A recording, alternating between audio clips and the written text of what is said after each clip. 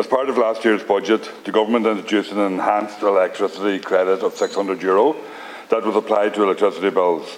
However, many in the traveller community were left behind as they did not receive this energy credit.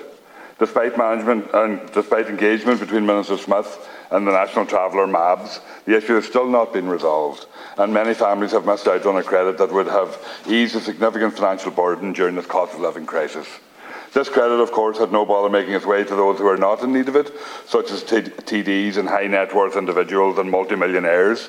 But with next week's budget looming, my question is, Taoiseach, what are you going to do to ensure that every traveller household who missed out on a credit last year is issued with a credit as soon as possible? And what will you do to ensure that this doesn't happen again next week? Thank you. Thanks. Mr. Smyth. Thank you, Deputy, for raising this issue, which is important. Energy credits were introduced as part of as emergency legislation last year. The Cabinet agreed for a special allocation to make sure that the money reached travellers. The way that was done was that the money was sent to local authorities. Each local authority was asked to say how many traveller families they had.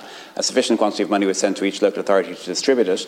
After that, I met with traveller MABs and with other traveller representative organisations to discuss individual cases where they had not managed to receive their payment.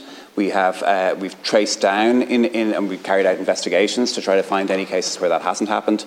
The new legislation will be passed this autumn to support any support for electricity credits that happen. It will be different from previous legislation and take specific account of the specific needs of travellers, not all of whom have their own electricity meter.